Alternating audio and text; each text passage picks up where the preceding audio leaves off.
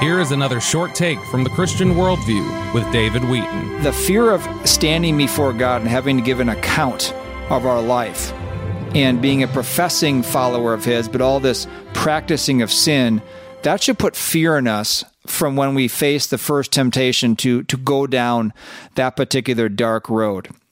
Another lesson we can take away from this is that this can happen to anyone, but there's a big but here. But it's not random, like we have absolutely no control, like someone comes up behind us and pushes us off a cliff, and I had no control, I was just standing there.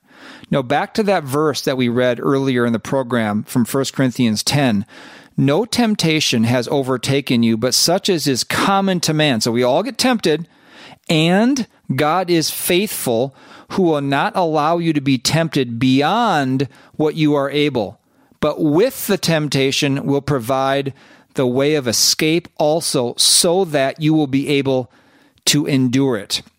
So we're not just random, bad luck that we go down these sinful roads. No, temptations we face are common, and God is faithful. He doesn't let us get tempted beyond what we're able to bear. He'll provide a way of escape so that we'll be able to endure it. In other words, when we sin, we are purposely driving past the off-ramps of the freeway to sin that God is providing. We're just driving right past Him. He's providing these off-ramps, and we just go barreling down the road. We can't overcome temptation. God is providing ways of escape, but we need to take those avenues of escape that God is offering to us. You think back to the story of Cain, the son of Adam and Eve, back in Genesis 4. Cain had killed his brother Abel. Cain had brought his own sacrifice, a sacrifice that he thought would be good to sacrifice to God. And he was jealous and angry at his brother who brought the sacrifice that God commanded. And God told Cain, when he confronted him, sin is crouching at the door, and its desire is for you, but you must master it. In other words, sin can be mastered. It can be overcome. And that's where the life of Joseph comes in, because the life of Joseph in Scripture, there's lots of principles in Scripture, commands, flee immorality, all those things. We'll get into that.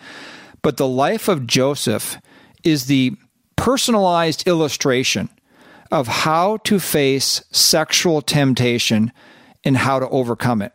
And that's what we're going to get into next week on the program. It's not going to be a part 3 in Ravi, Zacharias. It's going to be a program on one of the biggest temptations and the biggest ways that so many Christians get embroiled and enslaved to sin and start practicing it.